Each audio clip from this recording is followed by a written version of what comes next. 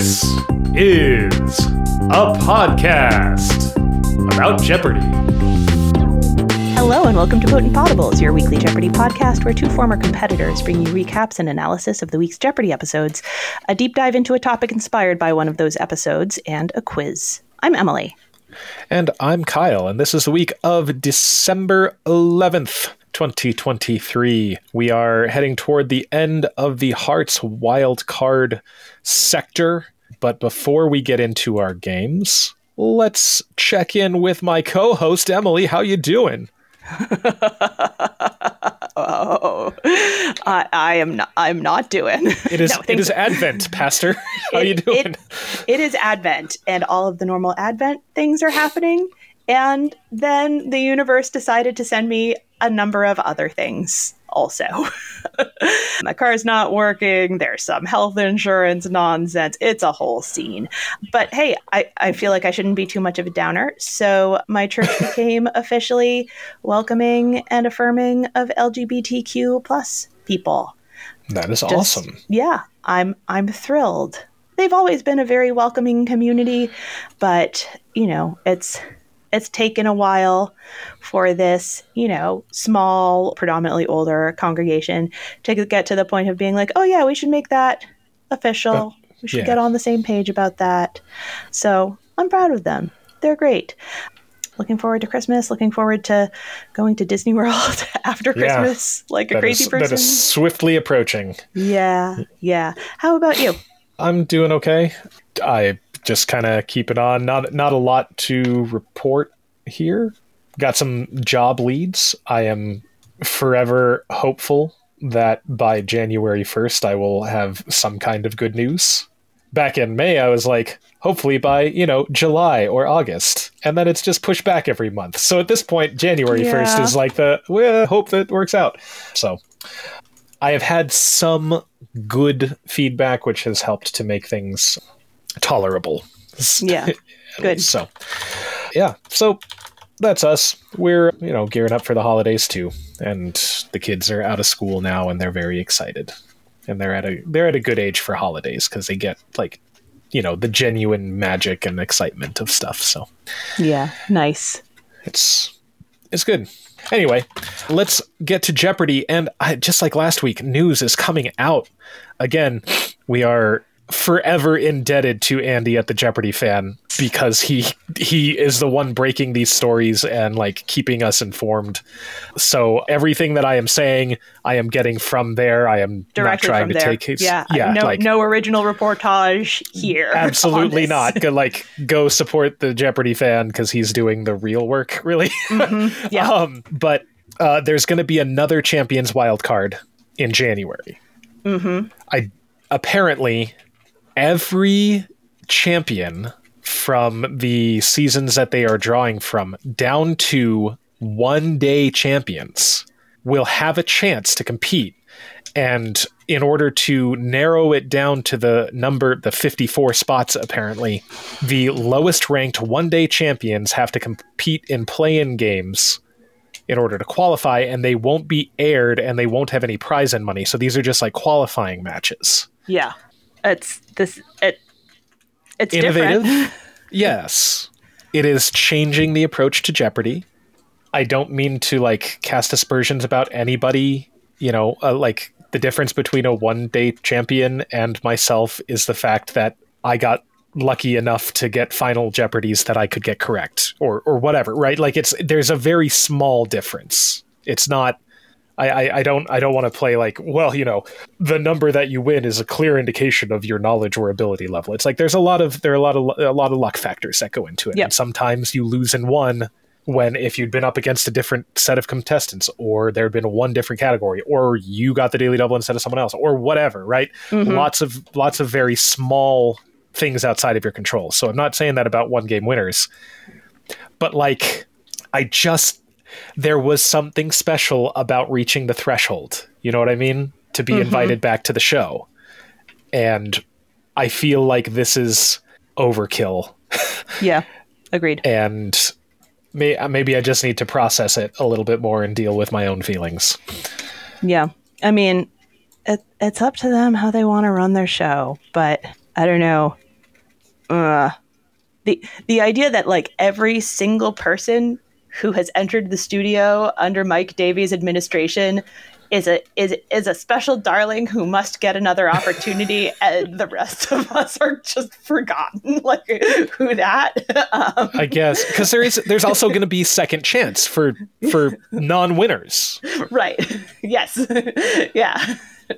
Like I think this is maybe my third or fourth time saying this on the podcast. It's dumb, but also I would like to participate. Right. Know? And so it stings that they're like every single person from since the new executive producer has to be given an opportunity to return. And like season 35, like Mariah Carey, I don't know her .gif. Exactly. Yeah. Exactly. It's like James Holzhauer was some kind of like nebulous, comet that emerged from the past and everything else is just gone. Erasing everything before him. Yeah. Yes. Yeah, but Ken doesn't exist in the contestant space anymore, so it doesn't matter. Exactly. Right? Yeah. Like, I'm having a hard time. Like, it's fine. It's Jeopardy, right? Watching the shows is fine because it's like there are three people answering questions. I get to do trivia. Some of the games are really enjoyable to watch. That's fine. The core element of watching Jeopardy as a viewer to me is like, okay, it's fine. But as someone who like is kind of part of the community, as we are, right? Like we choose to be a part of this. It's like you really need to get back to what Jeopardy normally is. I am concerned. How do I word this? Michael Davies has said many times that he says that he believes Jeopardy is a sport, right? It should be treated like a sport. There, should have playoffs, should have, statistics that are following, which are cool. I like that you're, able to look at all of the stats from a game. Like that's cool. I like all of that stuff. I'm concerned that part of that bleeds over into making a spectacle of it. Yeah. And like constantly trying to make something that is like grabby and flashy. But like I don't know. I think if you look at sports, it's always the same thing.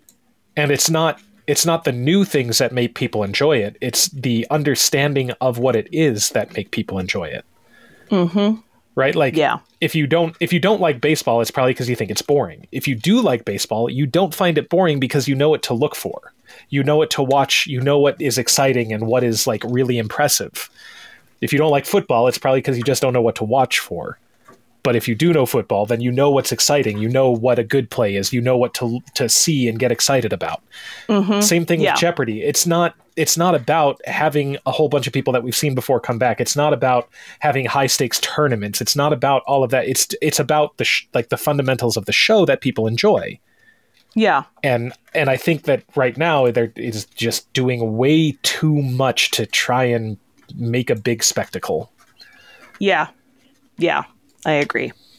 Anyway, we should talk about the games because there were some really good games this week. Yeah, there were great games this week. Yeah. All right. So on Monday, December 11th, the last of the Hearts quarterfinals, we have the contestants Emma Salzberg, a campaigns director from Brooklyn, New York, Dinesh Ollier, a marketing director from Los Angeles, California, and Amal Durai, a venture capital investor from San Francisco, California. Jeopardy round categories are Got Your Name Tag, It's the Geneva Convention, The Music of Canada, Hydrology, Circle Time, and F-Stop. All correct responses end with the letter F. Amal put in the work on the U.S. presidents, which is always fruitful. In Got Your Name Tag at the $1,000 level, oops, they left off your last name. That's okay, Mr. 10th President. Everyone knows it's this. And the name tag just said, hello, my name is John. Mm-hmm. And Amal recalled that was John Tyler. Yes. Yeah. Got to know your presidents. You know. You do. Yep. By number, by years. Know their first. Yeah. By name. By name.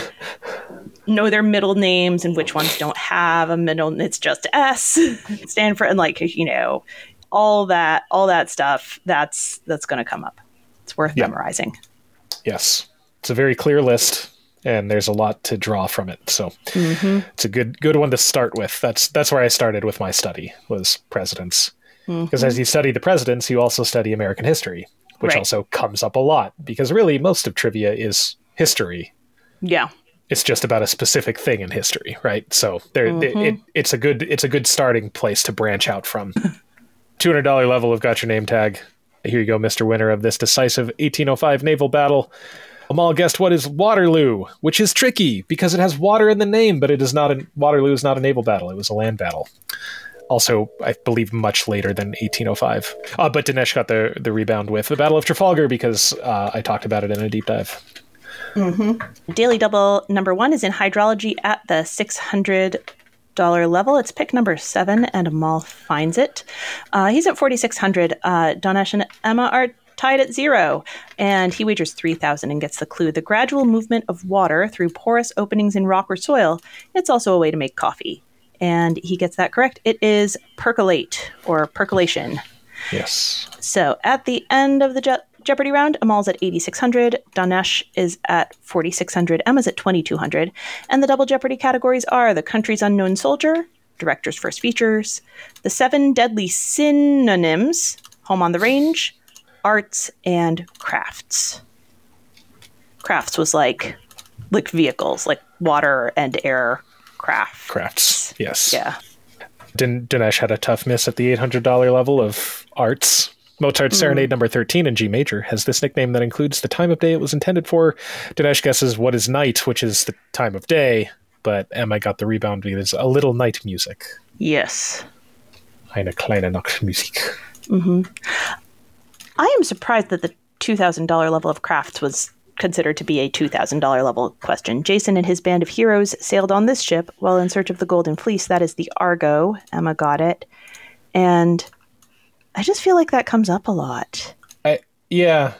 I mean, I guess it's... I don't know if it's one of the most common stories that we go over in Greek mythology, but it's definitely not a deep cut, right? I don't think... I agree. I don't think it's a $2,000 level. Yeah. That being said, the rest of the clues were not any harder, so I don't know where else I would have put it in the category with the other clues. But yeah, I agree. It didn't seem to match the level. Home on the Range was all about, I guess, things that you can cook on a range, a stovetop. The $2,000 level, one of the mother sauces, brown sauce, also goes by this more sophisticated ethnic name. That is Espanol. Amal got that one, and we did a deep dive about Escoffier and the mother sauces. You did. Yeah, Yes. that was a fun one. And then I like the fact at the $800 level, this creamy pasta dish was created in the early 1900s. The Italian chef created it for his wife, but put his own first name on it. That is fettuccine Alfredo. Emma got that one. And I guess earlier in my life, I always assumed that Alfredo maybe was Italian for one of the ingredients. Yeah. It's just named for Alfred. Yeah. Similarly with nachos, named after Ignacio, whoever it was, who I think that he was like a restaurant worker who nachos were a thing he would throw together for the back of the house, the cooks and stuff, and it became a thing. Yeah. That's the story I've heard. I haven't fact checked it. Yeah, I've heard that in numerous places, but also, haven't fact checked. Yeah. All right, Daily Double number 2 is in the arts category. It's at the $1,600 level. Pick number 8, and Amal uncovers it. He is at 10,600. Dinesh is at 7,800. Emma's at 3,800. He wagers 3,000. Gets a clue. The full title of this modernist Stravinsky ballet includes pictures from pagan Russia in 2 parts. And Amal guesses a Russian ballet and says, what is Swan Lake? But that's not a Stravinsky one, and it is, in fact, The Rite of Spring. Yeah. And Daily Double number 3 is at the $1,200 level of the 7 Deadly Synonyms. Pick number 18. Emma finds this one. She's at 9,000, with Amal at 10,800 and Danesh at 11,000. Really tightly bunched, and she wagers 2,000. And she gets the clue, pride synonym paired with the id in a Freud title. And she gets it correct. It is ego. Ego. So it's a pretty close game going into Final Jeopardy. Amal's at 11,200, Dinesh is at 12,600, and Emma is at 15,000. The Final Jeopardy category is 20th century literature, and the clue is Thomas Pynchon wrote that this novelist in 1948 understood that despite the Axis defeat, fascism had not gone away. Amal got it correct with who is Orwell, and wagered everything, went up to 22,400. Dinesh wrote who is Roth. That is incorrect. Wagered everything and drops to 0. And Emma also got it correct with who is Orwell. Wagered a cover bet of 10,201. So Emma moves on to the semifinals. Mm-hmm. So that brings us to Tuesday. We have the contestants Henry Bear, a software engineer from San Francisco, California, Julia Markham Cameron, an attorney from Brooklyn, New York, and Gary Hollis, a chemistry professor from Roanoke, Virginia. And the Jeopardy categories are Have You 8? That's like the number 8. Auto racing, black mystery and crime fiction, animals, sounds kind of iffy with IFF in quotation marks, and I'm absolutely sure. I don't get the title of I'm absolutely sure, other than these are things that are these correct. are facts. Yeah. Unlike the rest of the board. I was trying to find a connection, something punny, something in the background of the clues. I have no idea what the connection is, if there is a connection, but it's like they didn't want to put hodgepodge. They knew it would bother you. Potpourri. Yeah, like exactly. It's like good. I'm glad you're sure. You should be sure of all of these. Yeah, it really is just a potpourri category. Yeah.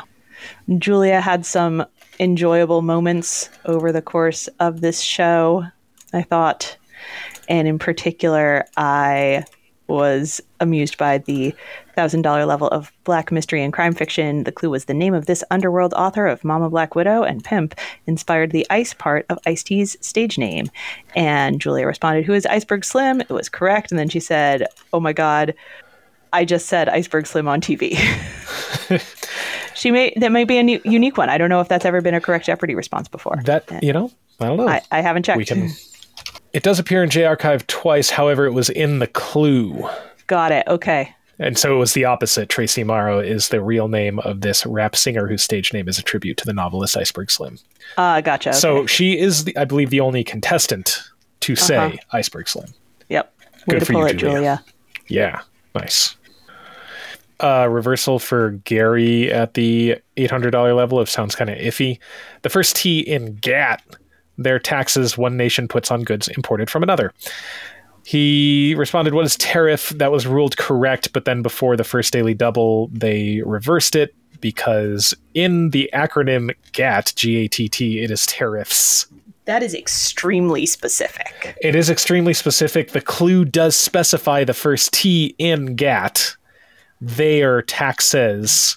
So it is like the clue is plural. It does specifically point to the acronym. Like, I'm not sure I agree with writing that question that way.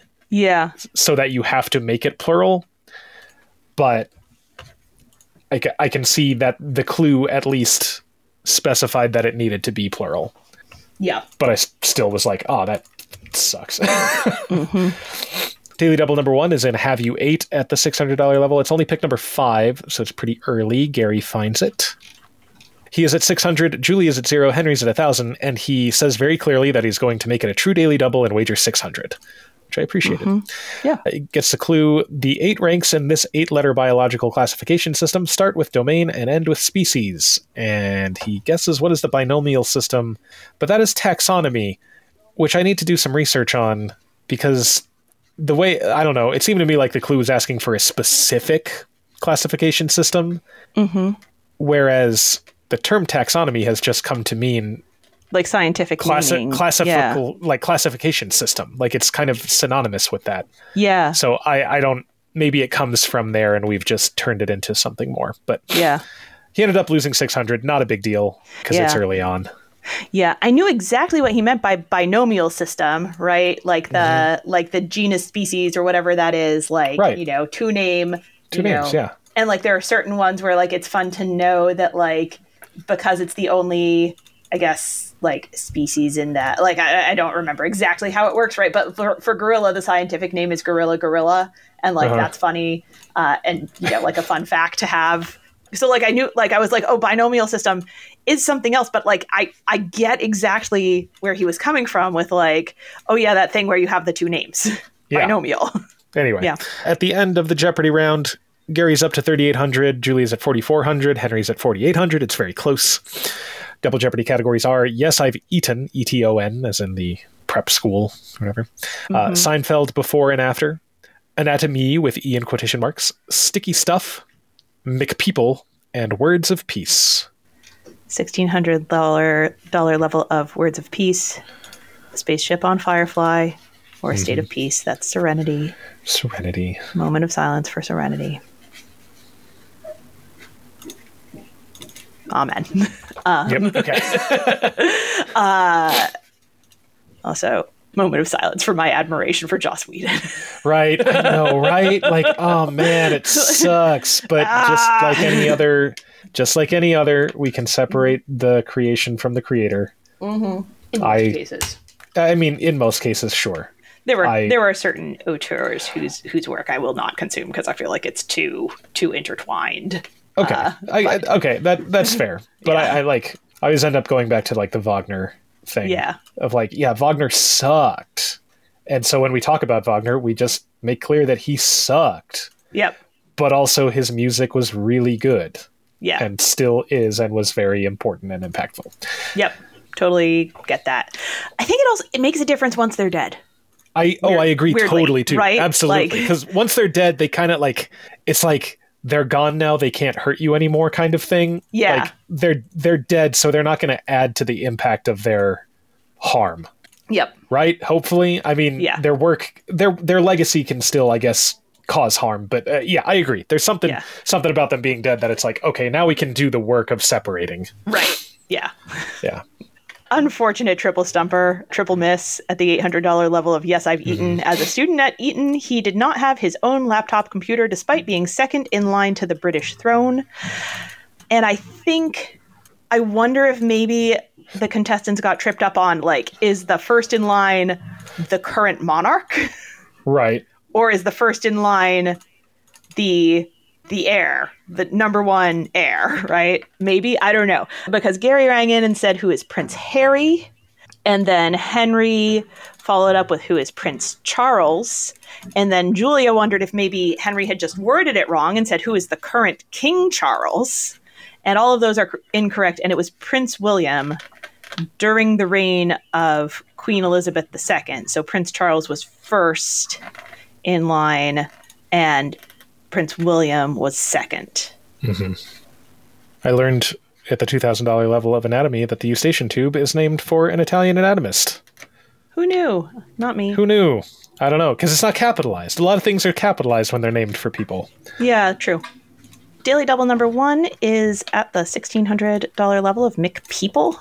Pick number 13, and Julia finds this one.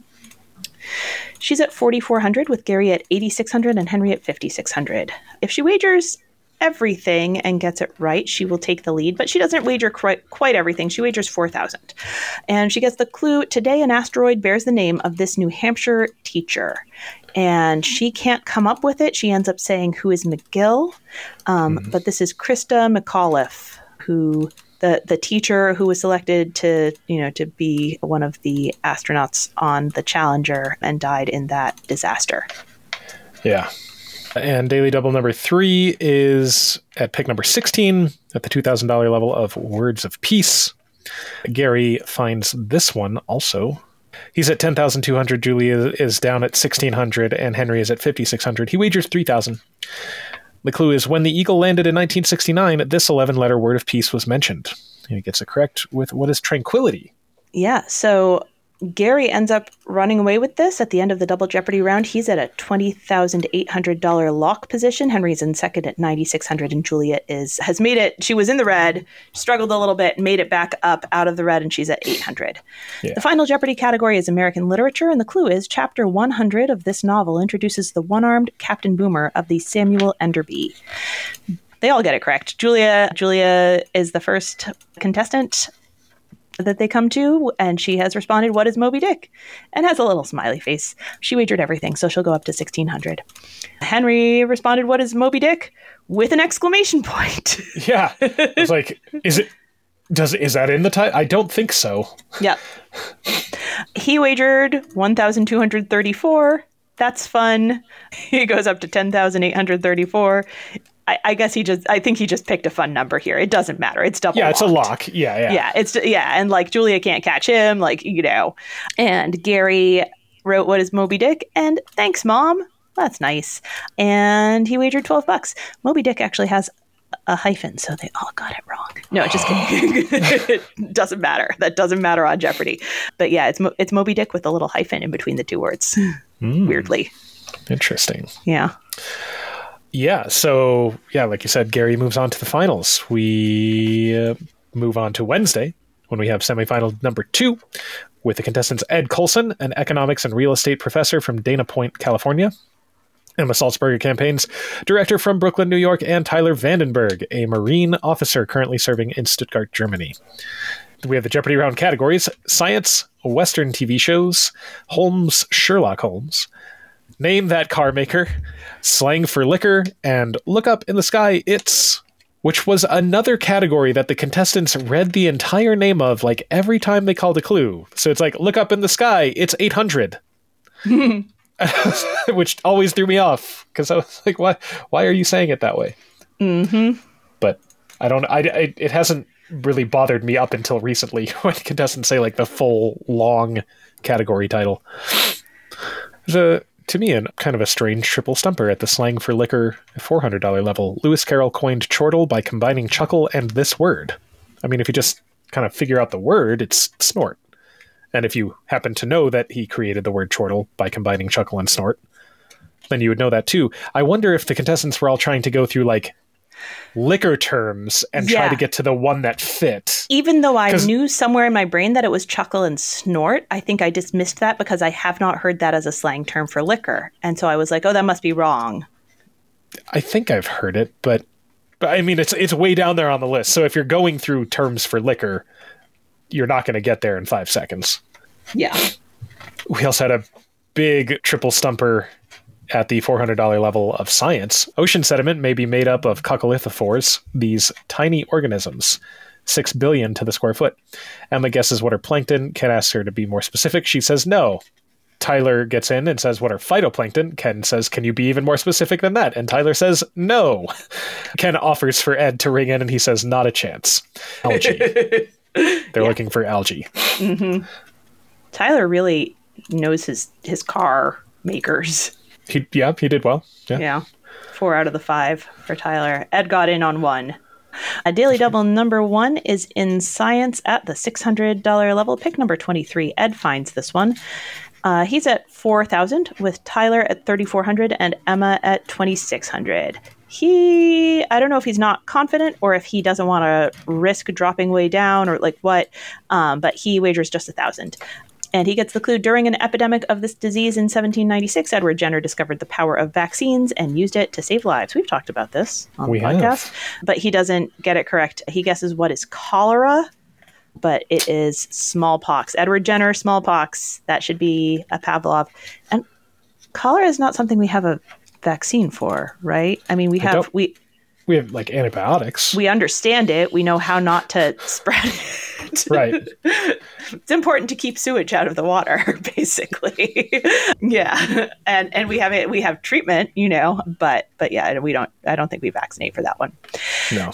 At the end of the Jeopardy round, Tyler is at 4,800, Emma is at 2,600, Ed is at 3,600, and the double Jeopardy categories are French connections, Who's the Missus?, Your Day in Court with C in quotation marks, It Was an Olympic Year, Oscar Mayer Wiener. They will need a first and last name for all of these responses, and adjectives with a hyphen in there. $1,600 level of Oscar Mayer Wiener. We had a process of elimination. This industrialist's son Solomon founded a famous New York City museum. Ed tried who is Oscar Guggenheim. He'd figured out that the Solomon Guggenheim, the Guggenheim Museum, but didn't remember Guggenheim's first name. And that was incorrect. And so then Tyler got the rebound with Meyer Guggenheim. Mm-hmm. He may never have known the first name, but, Ken quips that it's, it's certainly not Wiener Guggenheim. So, I mean, you never know. I don't know. Can't Yeah. assume with a name like Guggenheim, know. Yeah. More quipping at the $800 level of Who's the Missus. The clue, it's Garth Brooks. Emma tried Who is Faith Hill, and Ken accused her of starting scandals. Yeah. Because Faith Hill is married to Tim McGraw. Garth Brooks' wife is Trisha Yearwood. This is how rumors start. Daily Double number 2 is in It Was an Olympic Year at the $1,200 level, pick number 12. This category I had a surprisingly hard time with. I was constantly off by 4 years. Anyway, Emma uncovers it. She's at 5,800. Tyler is at 6,800. Ed is at 4,400. She wagers 1,200 and gets the clue McKinley wins term 1 and the Supreme Court rules on Plessy versus Ferguson. And she gets correct with 1896, which was the first modern games. Mm-hmm. And Daily Double number 3 is at the $1,200 level of Your Day in Court. It's pick number 22, and Ed finds it. He's at 8,400, with Tyler at 15,200 and Emma at 7,000. He wagers 6,000, and he gets the clue. This effort to boot a juror can be peremptory or for cause. He can't come up with anything, but it is a challenge. And so Ed has lost 7,000 on his 2 daily doubles. Yeah. Rough break. Rough break indeed, because that was his chance to really challenge. So going into Final Jeopardy, Tyler is at 18,400, Emma is in reach at 10,600, and Ed is down at 2,800. Mm-hmm. Final Jeopardy category is movie musicals, and the clue of the musicals to win an Oscar for Best Picture, one of the 2 with one-word titles based on and named for literary characters. There's a lot of words to parse there. Mm-hmm. But they all got it correct, and they got both of the movies. Ed got it correct with What is Gigi? And he wagered everything, going to 5,600. Emma wrote What is Oliver? And wagered 10,600. Which is everything, going up to 21,200. Tyler should have been ruled incorrect because he wrote What is Oliver? ! Which is not in the form of a question.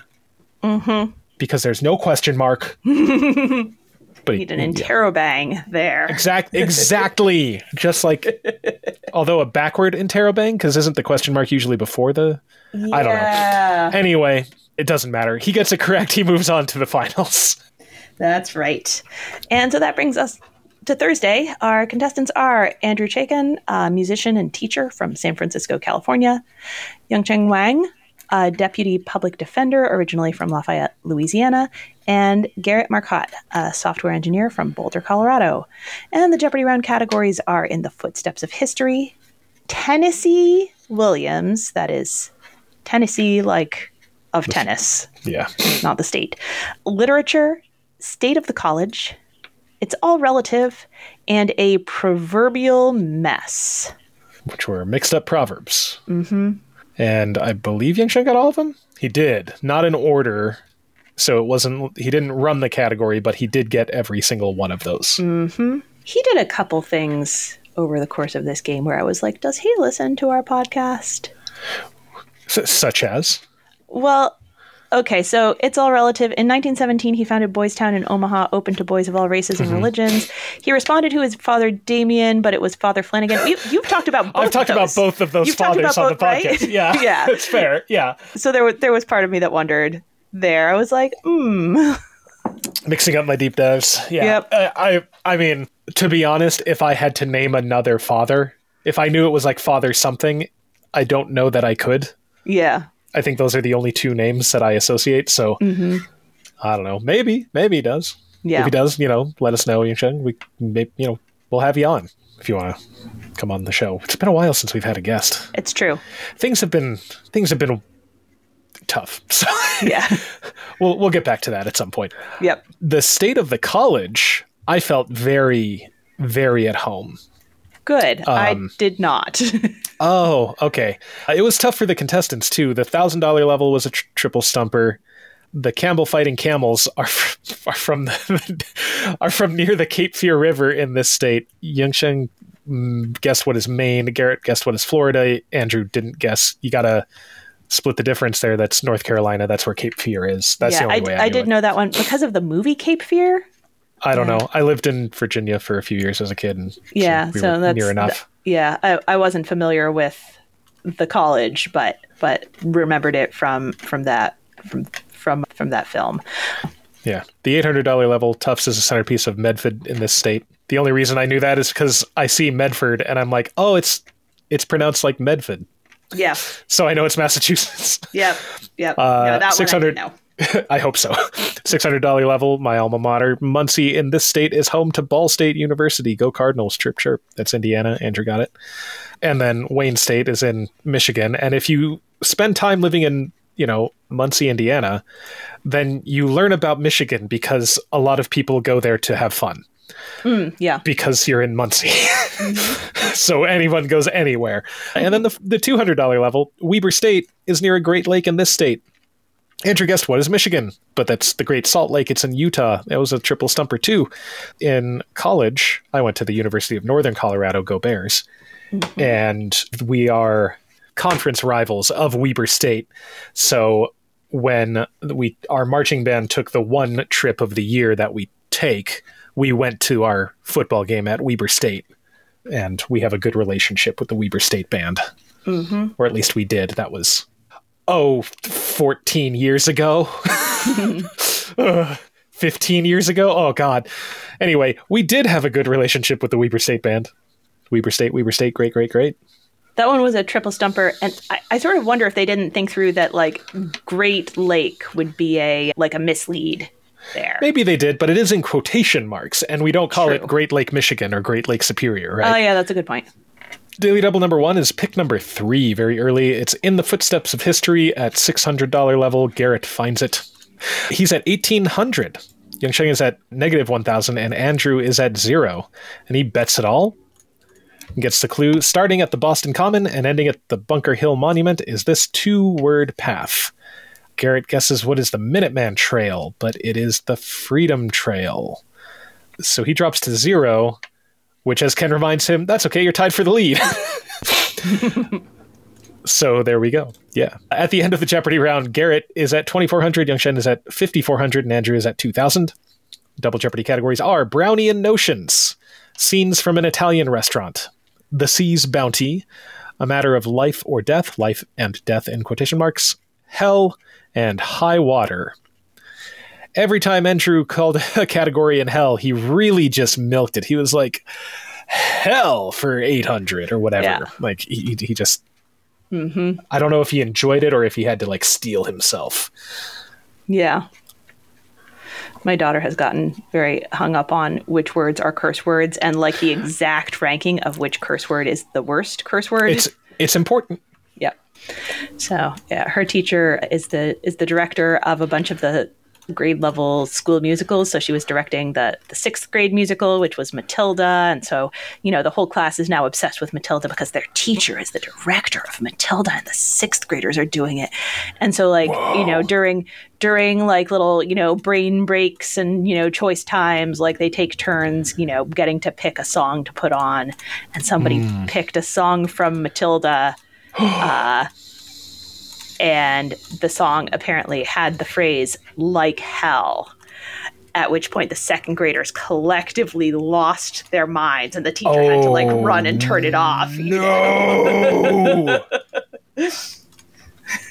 Yeah. And that doesn't go away as the kids get older. Like, we'll be watching something. I mean, at a certain point, I think, like, if it's just, like, all seniors, but, like, I taught high school. And so I was like, they're high schoolers. It's nothing they've never heard before or literally said out loud in my classroom. Right. Like, to each other or me. So it'll be fine. And if I feel like I need to get a permission slip, okay, great. But, like, I showed, the Netflix documentary about Quincy Jones, which is awesome. Mm-hmm. But it's like, it's not, like, censored or edited. And he spends time talking to, like, Dr. Dre and Snoop Dogg and like people who just cuss Yeah. Right? And he does too. And so they just, like, it's there. And the first time the F word came out, like, every kid in the room was like, oh, what, mister? I'm like, come on. Just stop. Like, I have heard you for years. Like, don't act like this is a big deal. Yeah. I am, like, I'm clergy, so people apologize for cussing in front of me. Yeah, there are certain things you don't talk about around the pastor and certain things you don't say. Because they're not people. Yeah, it's true. And, like, get all shocked when I cuss, but also it can be, like, especially, like, powerful coming from me, you know? Exactly, because it's like, no, oh my goodness. Like, it's very validating if you're in a really bad situation. I mean, or if I'm talking to somebody who is in a very bad situation, and I'm like, the way that they're treating you is, am I going to cuss on the podcast? But like dropping a couple of well-placed curse words to, like, express my sympathy and my outrage on someone's behalf is, like, especially effective because, like, they don't expect it from a pastor, much like kids don't expect it from a teacher, right? Right. But then there's sometimes there are people who, like, it seems like not using cuss words is, like, their primary moral thing, and, like, I don't get it.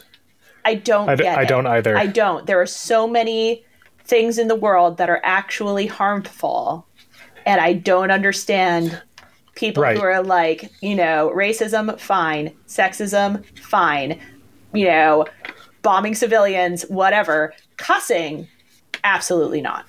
Yeah. No. My moral compass is very clear. It makes me so confused. Yeah. Yeah. This round went wild. Garrett was kind of out of it. It was really a contest between Andrew and Yangsheng. Yeah.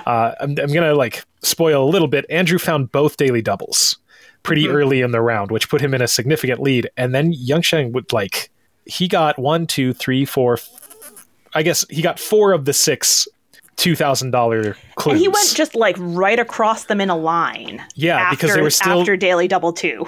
Exactly, because they were still there, and he was like, "I guess it's go time." Like, and he just went for it. Somebody just turned his buzzer on. Like, it was very cool. It was fun to watch. It was incredible to watch. I really enjoyed that. Daily Double number 2 was in that hell category we were just riffing on. It was at the $1,200 level, pick number 8, and Andrew found it, as he found both of them. He was at 7,600 at this point, with Garrett at 2,400 and Yangsheng at 7,000. He made it a true Daily Double, and he got the clue. Milton used this word for the capital of hell. Now it means wild confusion, and that one is pandemonium. He knew it. And then 2 clues later, he finds Daily Double number 3 at the $2,000 level of Brownian notions. So he's just moved up a bunch. He's at 15,200 now against Garrett's 2,400 and Yangsheng's 7,000. And he wagers another 5,000. Gets the clue. She ran Vanity Fair and the Daily Beast, but said, "I don't see myself as an editor. I wanted to be a playwright." And he knows this one too. That's Tina Brown. So at the end of the... Well, actually, before I take us all the way there, let me say, you know, they cleared the high value clues. Yangsheng kicked into gear after this and, like, really picked up a lot after the Daily Doubles were off the board. And you could see his face change when it became clear that it wasn't mathematically possible for Andrew to run away with the game. Yeah. You know, when they had just a handful of 800s and 400s left, and he'd kept it close enough that Andrew wasn't going to be able to you know, get past twice his score. Like, I could see like his shoulders go down a little. Yeah, he was able to breathe again. Yeah. So at the end of the Double Jeopardy round, Garrett's at 4,800. Yangsheng is at 18,600 with no daily doubles. That's a good score. And Andrew is at 26,600. The final Jeopardy category is business, and the clue is, of the big 4 U.S. airlines, the 4 that each have over 15% of the domestic market, it's the youngest. Garrett tried what is Delta, and it turns out that Delta is actually one of the older ones, so that's not correct. He's wagered 4,800. He drops to 0. Yangsheng figured it out with what is Southwest. And that was the other, I mean, you know, like, lots of people fly Southwest and know of Southwest, but, like, I think you and I have chatted about Southwest And Oh, like, okay, yeah. and I was like, I wonder why, why, how he got there. How did he get there? I don't know. Yeah. There's a million ways he could have, but but he got it correct with what is Southwest. He wagered everything, which I think is too much. Because even if Garrett goes all in and gets it correct, he'll go up to 9,600. Right. So you want to stay above that. So wager 8,001, right? And that'll get you above Andrew and out of Garrett's reach. Yeah. And Andrew is going to drop below Yangsheng if he misses. If he makes a cover bet and misses, right? I couldn't I think so, because he needs to wager. He needs to wager 10,600. Yeah. So it's a tough. So he's going to drop down to 16,000. So he's going to. Yeah, you need to. The right move here is to keep it smaller, but it doesn't matter because Yangsheng gets it right. So he doubles up to 37,200, and Andrew also tried what is Delta, and he made that cover bet of 10,601, dropping him down to 15,999, and that means that Yangsheng comes from second place and gets the finalist spot. So that will bring us into Friday, which is the first game of the finals for the Hearts. But before we talk about that, something else happened on Friday. You might be thinking, I wonder why they didn't address this at the beginning of the show when they talked about Jeopardy news. Well, it's because we can't time travel. It is because we cannot time travel yet, Emily. Growth mindset, yet. Mm-hmm. And or maybe due to a time travel paradox we can. Who knows, really? That's right. We got to keep our options open. But no, to, see how the sausage is made, as I think, as Emily likes, that's a term that you like to use a lot. It really gets to the heart of the disgustingness behind the scenes. We record in two halves. We record part of it on Friday and part on Sunday. So we're at the Sunday recording, which means that between the first half of our recording and this session of recording, the news was broken that Mayim Bialik will no longer be hosting the syndicated Jeopardy series. The verbiage was very interesting. So Mayim's post, I guess, on her social media was, Sony has informed me that I will no longer be hosting the syndicated version of Jeopardy. I'm incredibly honored to have been nominated for Primetime Emmy for hosting this year, and I'm deeply grateful for the opportunity, etc., etc. She says a very nice, very classy, thank you, glad to be a part of it, loved it. It was great, her posting. Made it very clear, though, it was not her decision. Yeah. Right? Very clear. Sony has informed me. And then Jeopardy's post was, Mayim has announced that she will no longer be hosting Jeopardy. And then followed it up with, we made the decision to go forward with one person, whatever. Yeah. And it's ooh, that first sentence was entirely unnecessary, but also made it seem like it was her choice. Right. It just gave me the heebie-jeebies of ooh, that just feels slimy, Yep. Mm-hmm. I like the way that Ken hosts. I think he does a great job. Mm-hmm. All things aside, I'm totally fine with Ken being the host the whole time. From here on out, I am totally fine with that. If they just left that one sentence out, I would have no issue, Mm-hmm. If they just gone with, we made the decision, yeah, you did. Okay, that's what you do. We're all on the same page. Yeah.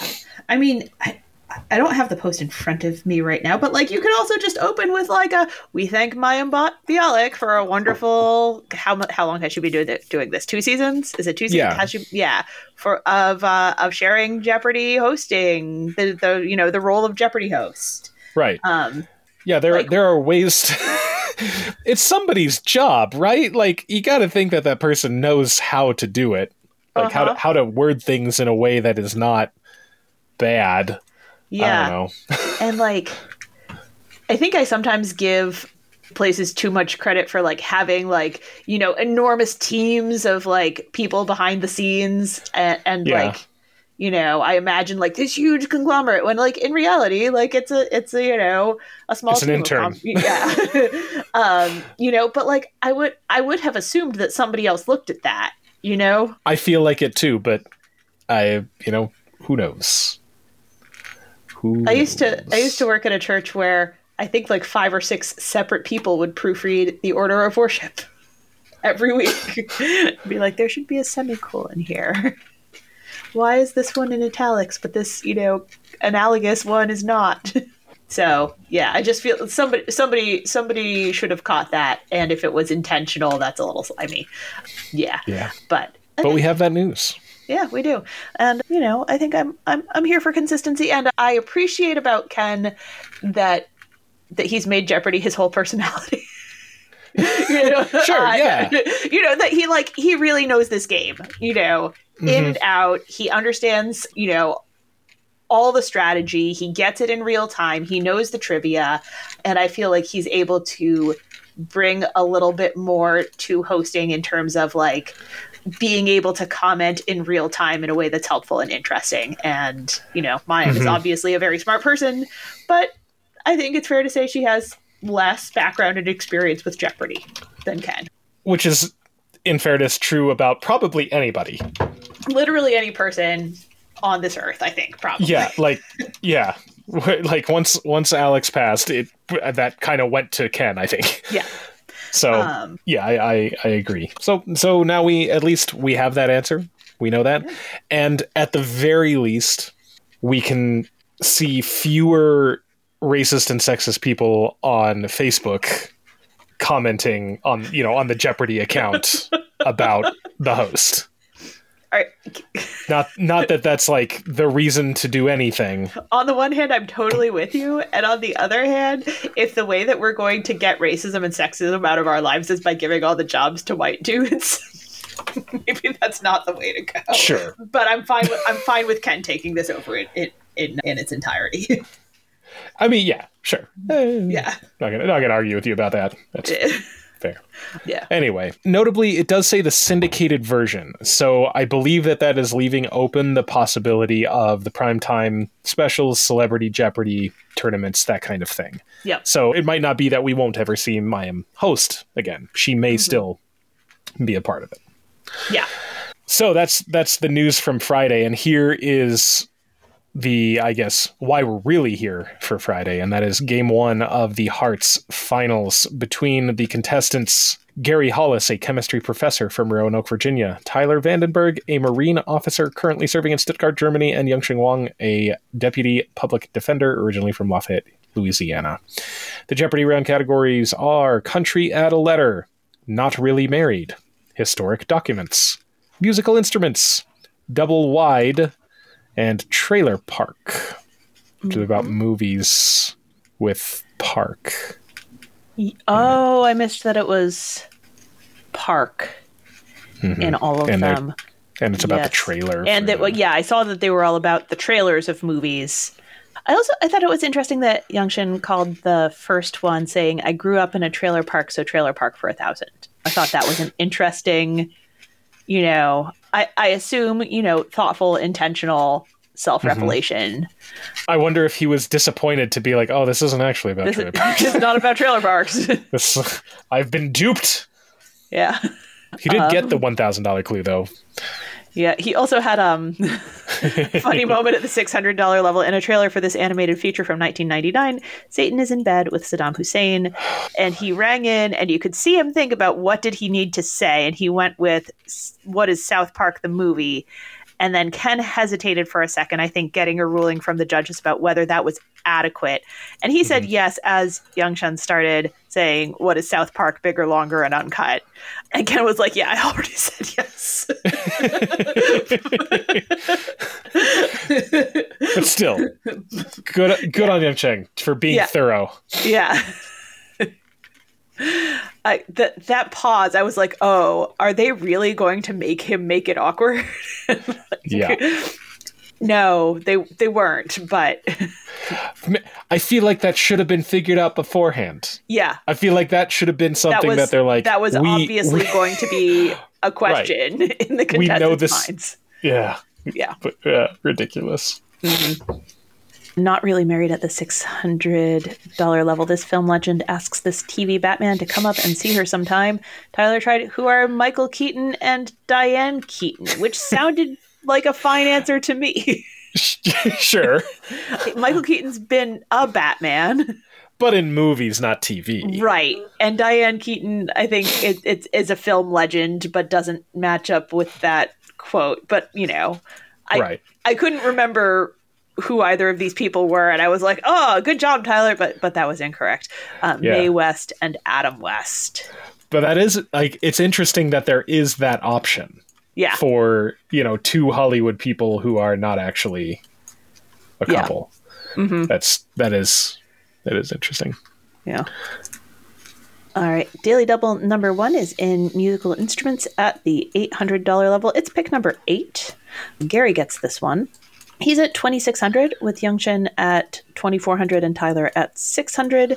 He makes it a true daily double, and his clue is Ricola ads have featured this Swiss horn, and there was a picture. And he correctly responds, what is an Alpenhorn?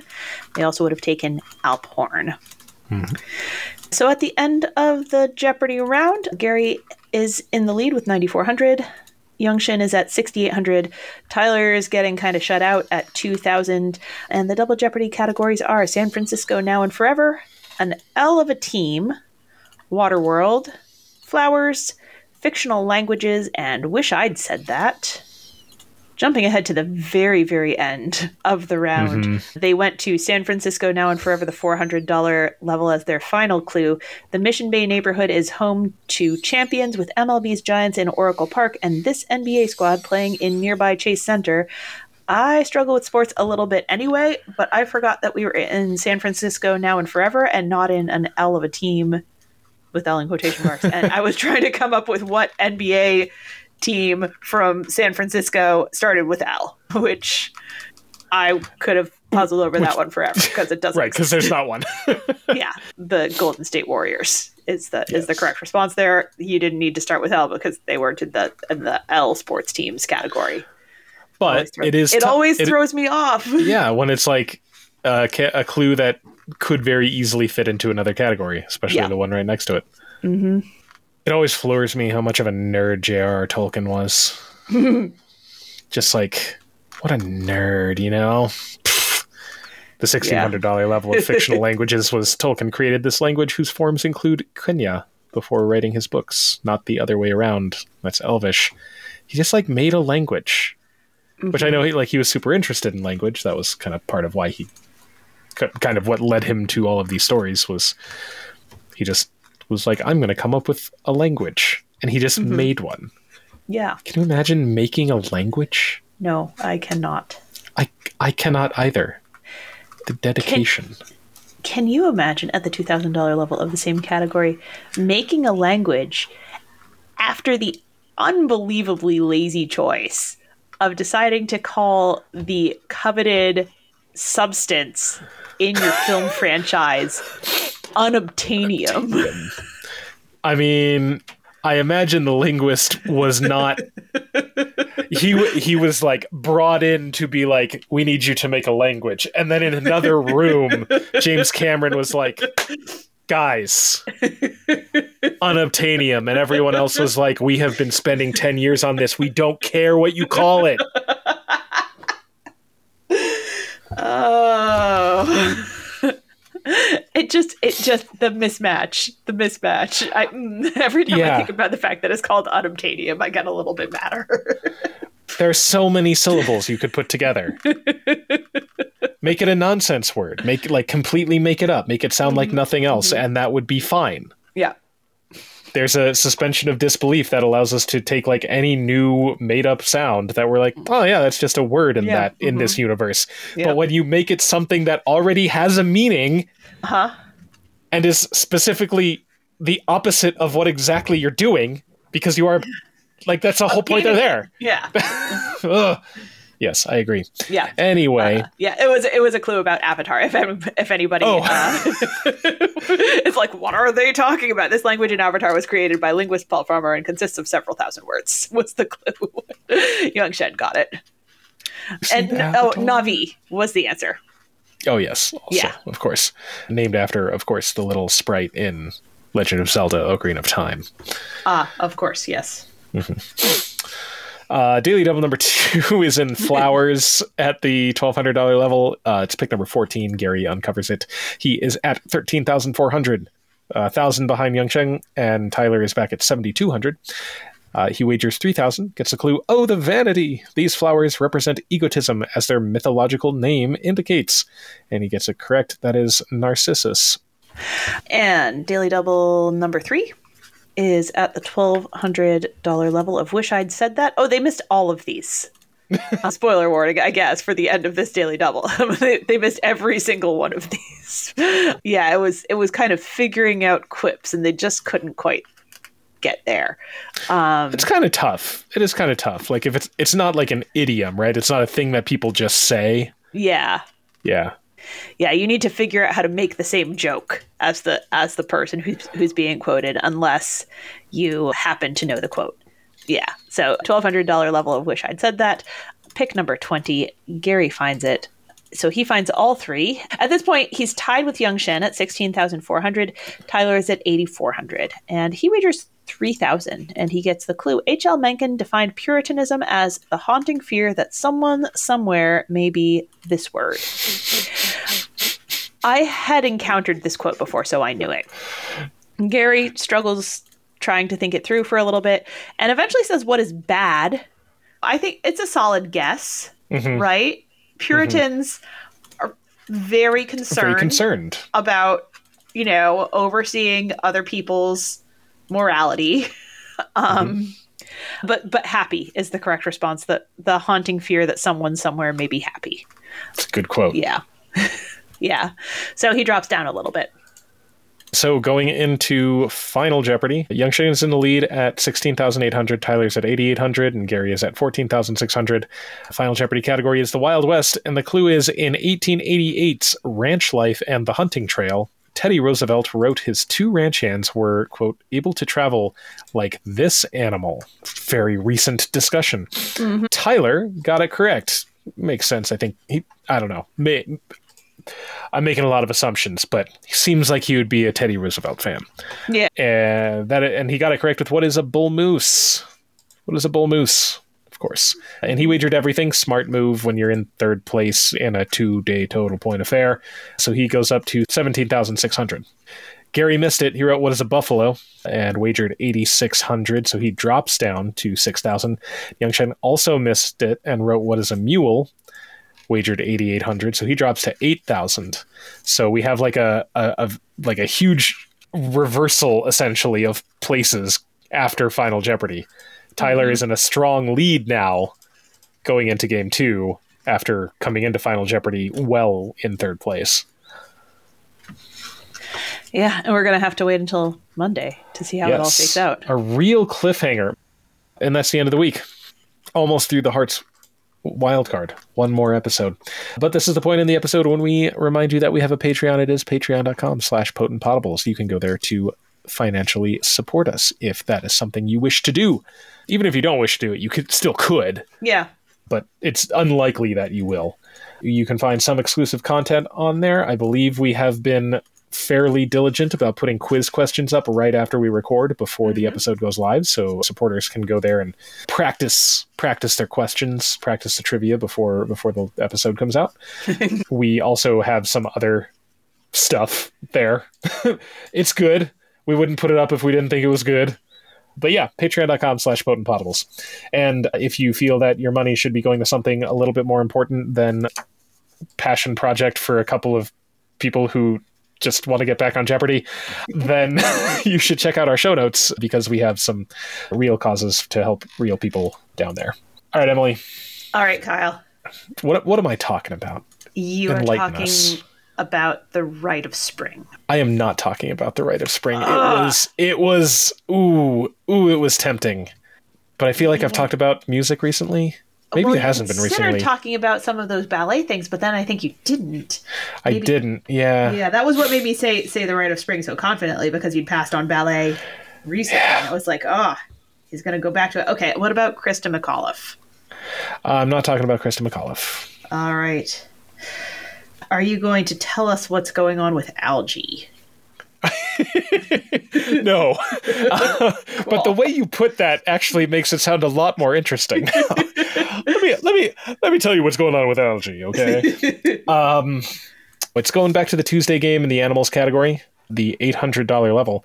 The Chinese zodiac's 12-year cycle begins and ends with these two 3-letter animal. Gary said what are dog and rat, which are in the zodiac, but it's actually rat and pig. And I was like, I looked into a couple of different options, like to kind of gauge how much information and what I really felt like talking about. You had a Chinese zodiac question a few deep dives ago. And so it's like on my mind. And I was like, you know what, this would be a good opportunity to maybe look into it and get some more like information to be able to really feel a bit more confident about it rather than just be like, I know it's 12 animals. Yeah. and I think I know which ones they are. Also, I will say a little bit of redemption going back to my episodes. My last win was against Amanda and Bucky. Yes. And our final Jeopardy was a triple stumper. The clue is, in legend, he called all the animals together, but only 12 came, including a rat and a dragon. We all missed it.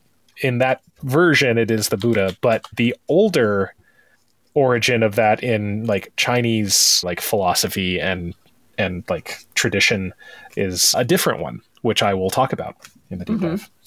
So it's a little bit of going back to that too. Feel like I want to get there. All right, so we're going to talk about the Chinese zodiac. So it is a calendar sort of classification system. It assigns an animal and its supposed attributes to each year in a repeating 12-year cycle. Although it originated in China, it has numerous variations remaining popular in many East Asian and Southeast Asian countries. I'll talk about some of the variations from different countries a little bit later. Referring to it as a zodiac reflects some kind of superficial similarities to the Western zodiac. It's divided into 12 parts. Most of those are names of animals and associated, ascribing a person's personality or events in their life. It's astrology. It's supposed to have some kind of impact on who they are and what happens in their life. The animals of the Chinese zodiac are not associated with constellations in the way that the Western zodiac is. And it, like I said, it corresponds to years rather than months. And actually the term zodiac, I learned today, comes from zodiacus, which is the Latinized form of the ancient Greek zodiakos kyklos, meaning cycle of animals. So actually the Western zodiac isn't entirely a zodiac because, unless you count humans as animals, because of like Libra and, well, Libra isn't even an animal or a human. It's like scales, whatever. So the Western zodiac isn't actually a cycle of animals because there are a lot of them that aren't animals. I thought that was interesting. So the Chinese zodiac traditionally begins with the sign of the rat. I will give the order. It might be hard to remember now, but as we learn the story, it might be easier to remember. So the first is rat, then ox, then tiger, then rabbit, then dragon, then snake, then horse, then goat and monkey, and then rooster, dog, and pig.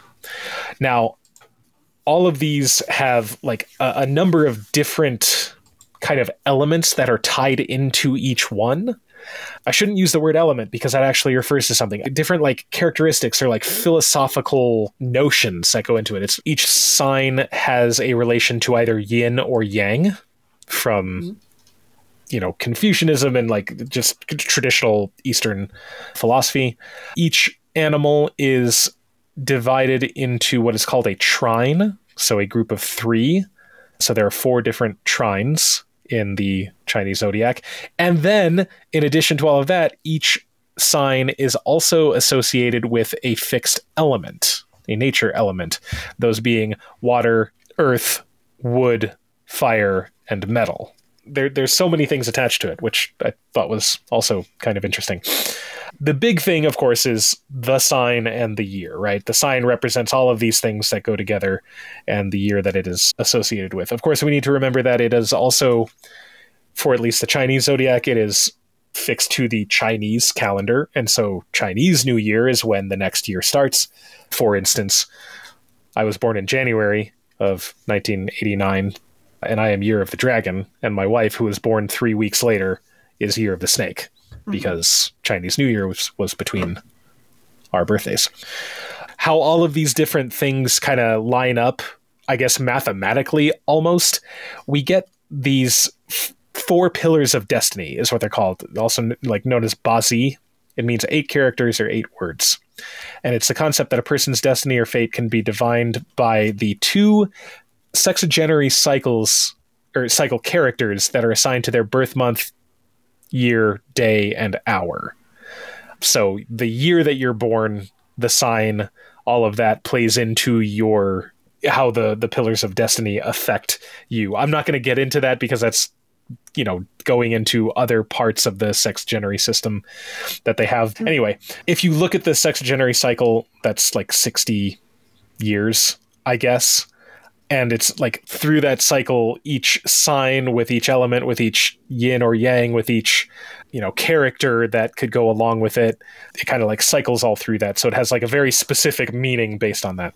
Anyway, I'm going to get to the trines. So the trines, again, are a group of 3 animals from the Chinese zodiac. The first trine consists of the rat, dragon, and monkey. Notice they're not the ones in order, right?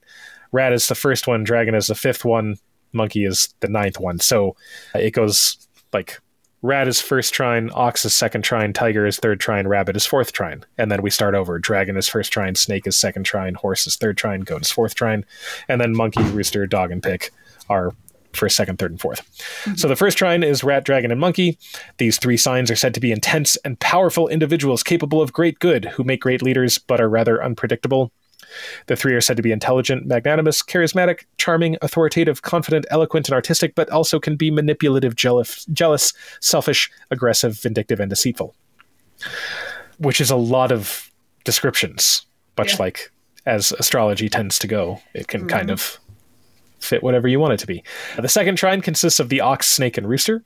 These signs are said to possess endurance and application, with slow accumulation of energy, meticulous at planning, but tending to hold fixed opinions. They are said to be intelligent, hardworking, modest, industrious, loyal, philosophical, patient, good-hearted, and morally upright, but can also be self-righteous, egotistical, vain, judgmental, narrow-minded, and petty. The third trine is the tiger, horse, and dog. These signs are said to seek true love, to pursue humanitarian causes, and to be idealistic and independent, but tending to be impulsive. The 3 are said to be productive, enthusiastic, independent, engaging, dynamic, honorable, loyal, and protective, but can also be rash, rebellious, quarrelsome, anxious, disagreeable, and stubborn. And then the fourth trine is the rabbit, goat, and pig.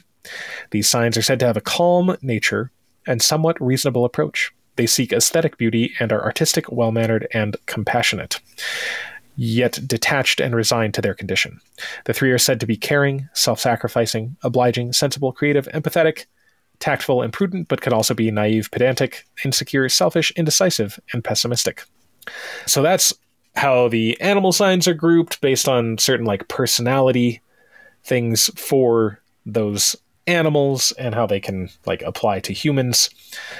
Of course, there's always a big thing in astrology is compatibility, right? How does this sign match with that sign? Oh, you're an Aquarius, don't get with I don't know anything. Aries, I don't know if that's bad. Whatever. I saw, I don't know if Facebook knew I was, of course it did, when I was looking up zodiac stuff, but I saw a bunch of stuff, a bunch of posts, about jokes about people being okay. All right.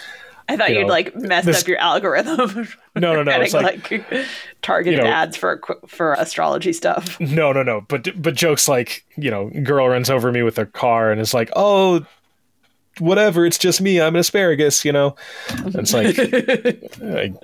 kind of thing. Yeah. Anyway, supposedly, each sign has impacts on your personality and thus different signs will interact differently. I'm not going to go through the compatibility grid because it's just a lot. And why would I? Yeah. I'm glad to know that as a dragon, my wife, who is a snake, is an average match. Friendly. Okay. At least it's not a super bad conflict or harmful, Yeah, I wouldn't want you to have to, you're pretty invested at this point. It would be a shame. I know we've got 2 kids. We have a joint bank account. We file our taxes jointly. I can't find out that I'm not supposed to be with her, right? From some astrology. Anyway, there are a number of stories and fables explaining the beginning of the zodiac, and then based on the 12 earthly branches and all of that, different stories. I just said earthly branches. Earthly branches may refer to a double hour period. So this is talking about hours rather than years, but the animal signs are also kind of associated with hours of the day. I'm going to try to quickly read through it because I thought it was really curious. So the rat is associated with the period from like 2300 to like 059, right? So like 11 o'clock to 1 o'clock. Rats are most active in seeking food during that time. Rats also have a number of different digits on front and hind legs, thus earning the rat the symbol of the turnover or new start. The ox is from 1 o'clock to 3 o'clock. Oxen begin to chew the cud slowly and comfortably. Tiger from 3 to 5. Tigers hunt their prey more and show their ferocity. Rabbit from 5 to 7. The jade rabbit is busy pounding herbal medicine on the moon, according to the tale. The dragon is from 7 to 9. Dragons are hovering in the sky to give rain. Snake is from 9 to 11. Snakes are leaving their caves. The horse is from 11 to 1. Or 1259, I guess, like going into 1300. The sun is high overhead, and while other animals are lying down for a rest, horses are still standing. The goat is from 1300 to 1500. Goats eat grass and urinate frequently. Okay. The monkey is from 1500 to 1700. Monkeys are lively, which I guess that's a lively time of day. Rooster is from 1700 to 1900. Roosters begin to get back to their coops. Dog is from 1900 to 2100. Dogs carry out their duty of guarding the houses. And finally, 2100 to 2300, pigs are sleeping sweetly. So the hour of the day also has an impact of like when you were born has an impact on all of that. Okay. The story, this is what I really wanted to get to because I like this. So the story that my Final Jeopardy referred to was in Buddhism. The legend has it that Gautama Buddha summoned all the animals of the earth to come before him before his departure from earth. But only 12 animals actually came to bid him farewell. To reward the animals who came to him, he named a year after each of them, and these years were given to them in the order that they arrived. Pretty simple story. That's pretty similar in its like bones to the story of the Jade Emperor, which is the older story, and it's referred to as the Great Race. So the story goes that the Jade Emperor decreed that the years on the calendar would be named for each animal in the order that they reached him. To get there, the animals would have to cross a river. And there's a number of different variations on like why some animals are in and others aren't. But I'll read one version of the story. I'll mention some other things from other versions. So the animals set off toward the Heavenly Gate. Rat and Cat were not good at swimming, but they were both quite intelligent. They decided that the best and fastest way to cross the river was to hop on the back of the ox. The ox, being kind-hearted and naive, agreed to carry them both across, and as the ox was about to reach the other side of the river, Rat pushed the cat into the water and then jumped off ox and rushed to the Jade Emperor. And it was named the first animal of the zodiac calendar, so the ox went second. Another version doesn't mention cat at all. It just says that Rat and ox were friends. And so Ox allowed Rat to ride in his ear. And then when they got across the river, Rat, being kind of opportunistic, jumped out and dashed to the Emperor. And so Rat got there first, and Ox was second. The third one to come was the tiger. Even though it was strong and powerful, it explained to the Jade Emperor that the currents were pushing him downstream. Rabbit came fourth. It explained how it crossed the river by jumping from one stone to another in a nimble fashion. So both tiger and rabbit are fast, but tiger was able to swim faster. Fifth place was the flying dragon. The Jade Emperor wondered why such a swift airborne creature as the dragon did not come in at first. The dragon explained that it had to stop by a village and brought rain for all the people, and therefore it was held back. Then, on its way to the finish, it saw a helpless rabbit clinging to a log, so it did a good deed and gave a puff of breath to the poor creature so that it could land on the shore. The Jade Emperor was astonished by the dragon's good nature and named him the fifth animal. That's one story. Another story is that good-looking dragon was fifth because he didn't feel like rushing, I guess. And that the Jade Emperor said that his son could be sixth, but the dragon's son didn't come with him that day. Just then, Snake came forward and said Dragon was his adoptive father, so Snake became the sixth. Other versions say that soon after the dragon arrived, you could hear the galloping of the horse. And hidden on the horse's hoof was Snake, whose sudden appearance gave the horse a fright, making it fall back and giving Snake the sixth spot, while the horse placed seventh. Another version says that horse and goat arrived together, but they were both very kind and modest, and each let the other go first.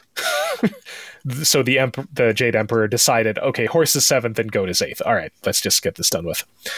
Other stories say that goat, monkey, and rooster worked together to cross the river. They found a raft, they pulled along, and Jade Emperor was pleased with their teamwork. Then came the dog. Should have been the best swimmer and runner. It spent its time to play in the water because it's a dog. Also, it needed a good long bath.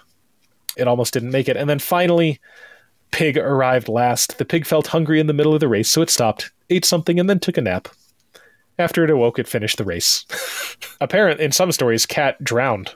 And this is the reason that cats always hunt rats and also hate water. So that's like one version. Others say that, Rat tricked Ox, that Rat had cheated Cat out of its place at the finish line, that it had stowed away on the dog's back, and then the cat went after the rat but ended up hitting the dog, which is why dogs and cats don't like each other. There's lots of stuff about cat and rat and dog. But that gives the story of how they got in the order that they got. Korean zodiac uses sheep instead of goat. The Japanese zodiac uses sheep instead of goat, and the wild boar instead of pig. Since 1873, the Japanese have celebrated the beginning of the new year on January 1st as per the Gregorian calendar. I never really thought about, but makes sense. The Vietnamese zodiac has the second animal being the water buffalo instead of the ox, and the fourth animal being cat instead of rabbit. Cambodian zodiac is almost the same as the Chinese, except that the dragon is interchangeable with the Cambodian sea snake, or naga.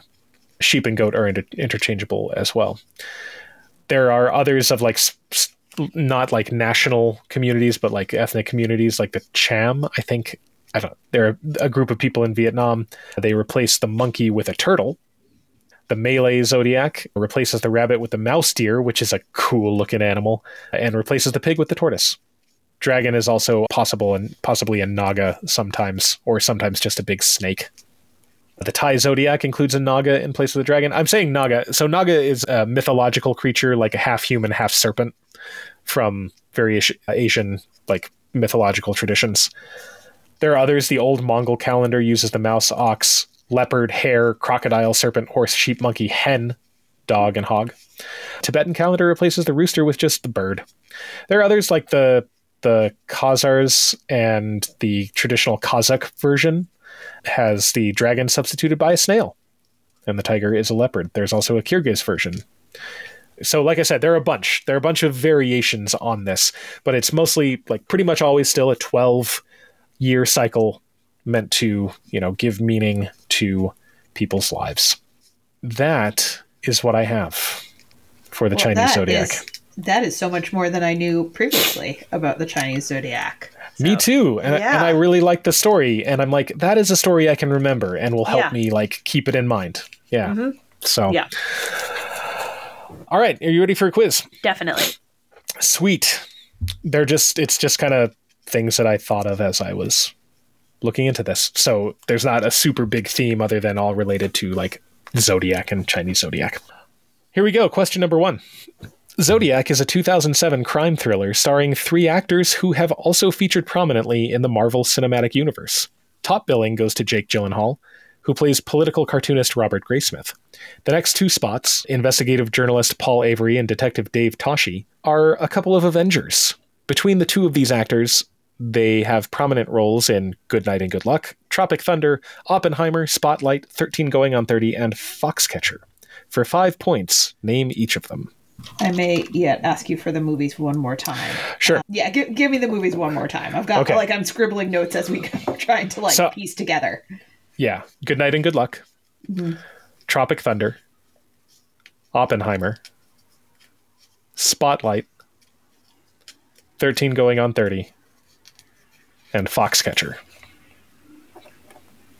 Okay. Oh, Mark Ruffalo. Okay. You get 5 points for Mark Ruffalo. Because, of course, as an Avenger, he is the Hulk, right? He is. Yes. It's the one who's Iron Man.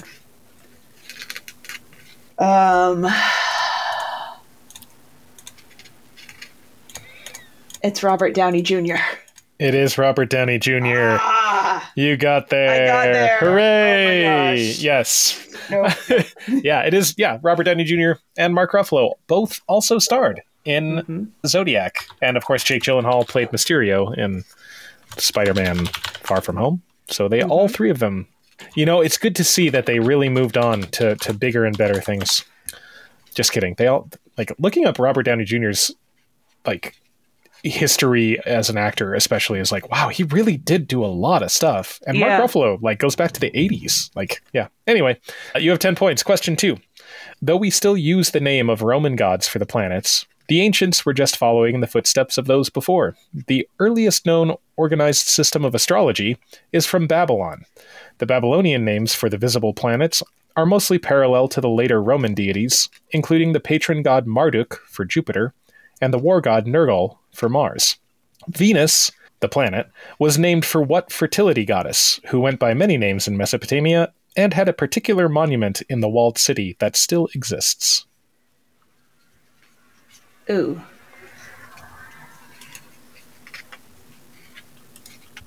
If you need a clue, I can tell you what type, like what the monument is. Like, yeah, what tell type me what of the thing monument is. It is a gate that was in the walls.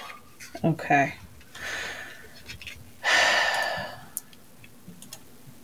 I don't think I know the monument unless there's something that that I'm just not connecting. So I will guess the Babylonian mythological feminine name that is coming to me and say Tiamat. Tiamat's an interesting guess. That is interesting. It's not Tiamat, it is Ishtar. Oh, yep. Mm-hmm. And the Ishtar Gate is still in Iraq. Oh, cool. It's the big like blue tile. Although now I need to look up, are Tiamat and Ishtar the same in some... No, she's a primordial goddess of the sea. Okay. So Tiamat is kind of like, I guess like Rhea in Greek mythology, like like the mother kind of like nebulous creation goddess. All right. That's Ishtar.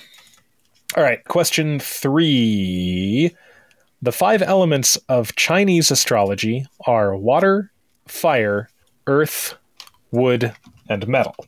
The Platonic solids also correspond to 5 elements: fire, air, water, earth, and what 5th that was thought to comprise the outer, intangible celestial spheres beyond our own? I think it's ether. I'm going to guess ether.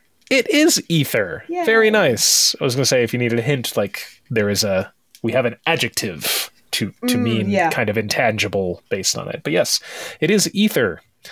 I don't really have more to add to that, except it's Platonic solid, but it was like kind of defined by Aristotle, which I guess is nice that he was like, oh yeah, no, it's definitely Plato's. It's not mine. And for a long time, it came to be believed that was just kind of like space. You know, as we moved on, like we got to understand that like space is out there past kind of our sky or whatever, and so it's like, oh, that's what ether is. Now we know better, obviously. Yeah. All right, nice. You're at 20 points. Question 4. Another movie question. It's more about the music. The Great Race is a 1965 slapstick comedy starring Jack Lemmon, Tony Curtis, and Natalie Wood. The composer for the film is probably better remembered for Breakfast at Tiffany's, Peter Gunn, or The Pink Panther. Who was that fixture of Hollywood music from Little Italy, Ohio? I don't know if I know this person's name. Would it help if I included Little Italy because his last name sounds Italian?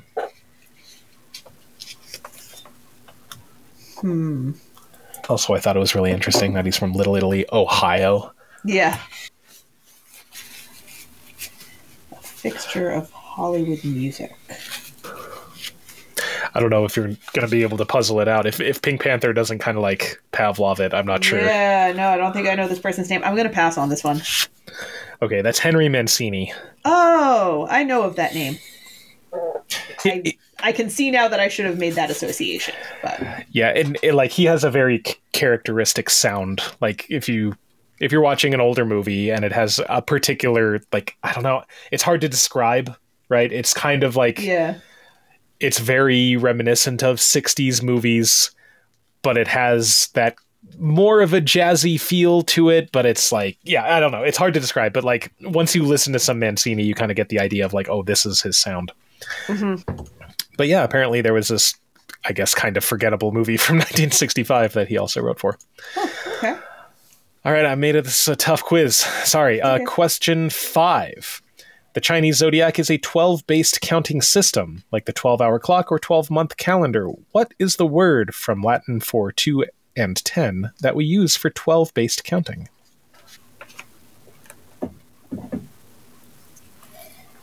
Latin for 2 and 10 is like decimal. And 2 is where I always switch Greek and Latin. But I think Greek is bi and Latin is duo. So I think it must be duodecimal, although that's not sounding super familiar, but I think I'm going to go with it. That was good logic. It is duodecimal. Very nice. That was impressive. Thanks. But yes, it is a duodecimal system. Yeah, I remembered the term hexadecimal as 16 based, which comes up in like computing stuff. Yeah. Yeah. Whew, well, nice. I got there. You got there. Yeah.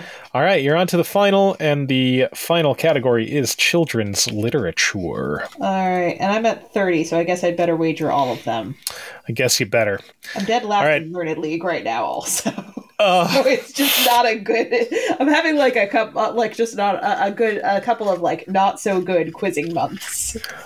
Rough. I'm very sorry. All right, children's literature is promising, though. I am hopeful you'll get it back here. In The Great Race, the pig was the last to reach the Jade Emperor. The story I read said that it stopped for a snack and a snooze. However, I think it's more likely that she was playing with her friend Gerald, who is an animal that didn't make the Zodiac. What children's author is responsible for their friendship? Mo Willems. Mo Willems is correct. I love Gerald and Piggy books. Yes. My kids love Elephant and Piggy. We love Elephant and Piggy. They're easy to read. They're simple to understand. They're fun. Mm-hmm. If you have an early reader, if you have a kid who's learned to read, that you can assign them a part because it's almost all dialogue, or you can read it, like with your spouse, co-parent, taking parts. I love Gerald and Piggy books. They're very fun read alouds. They're fast. They are. Do you have We Are in a Book? No, but sounds great. It's great. It's great. It's so meta. I believe it. My kids would love it. They're very fourth wall breaking. Yes.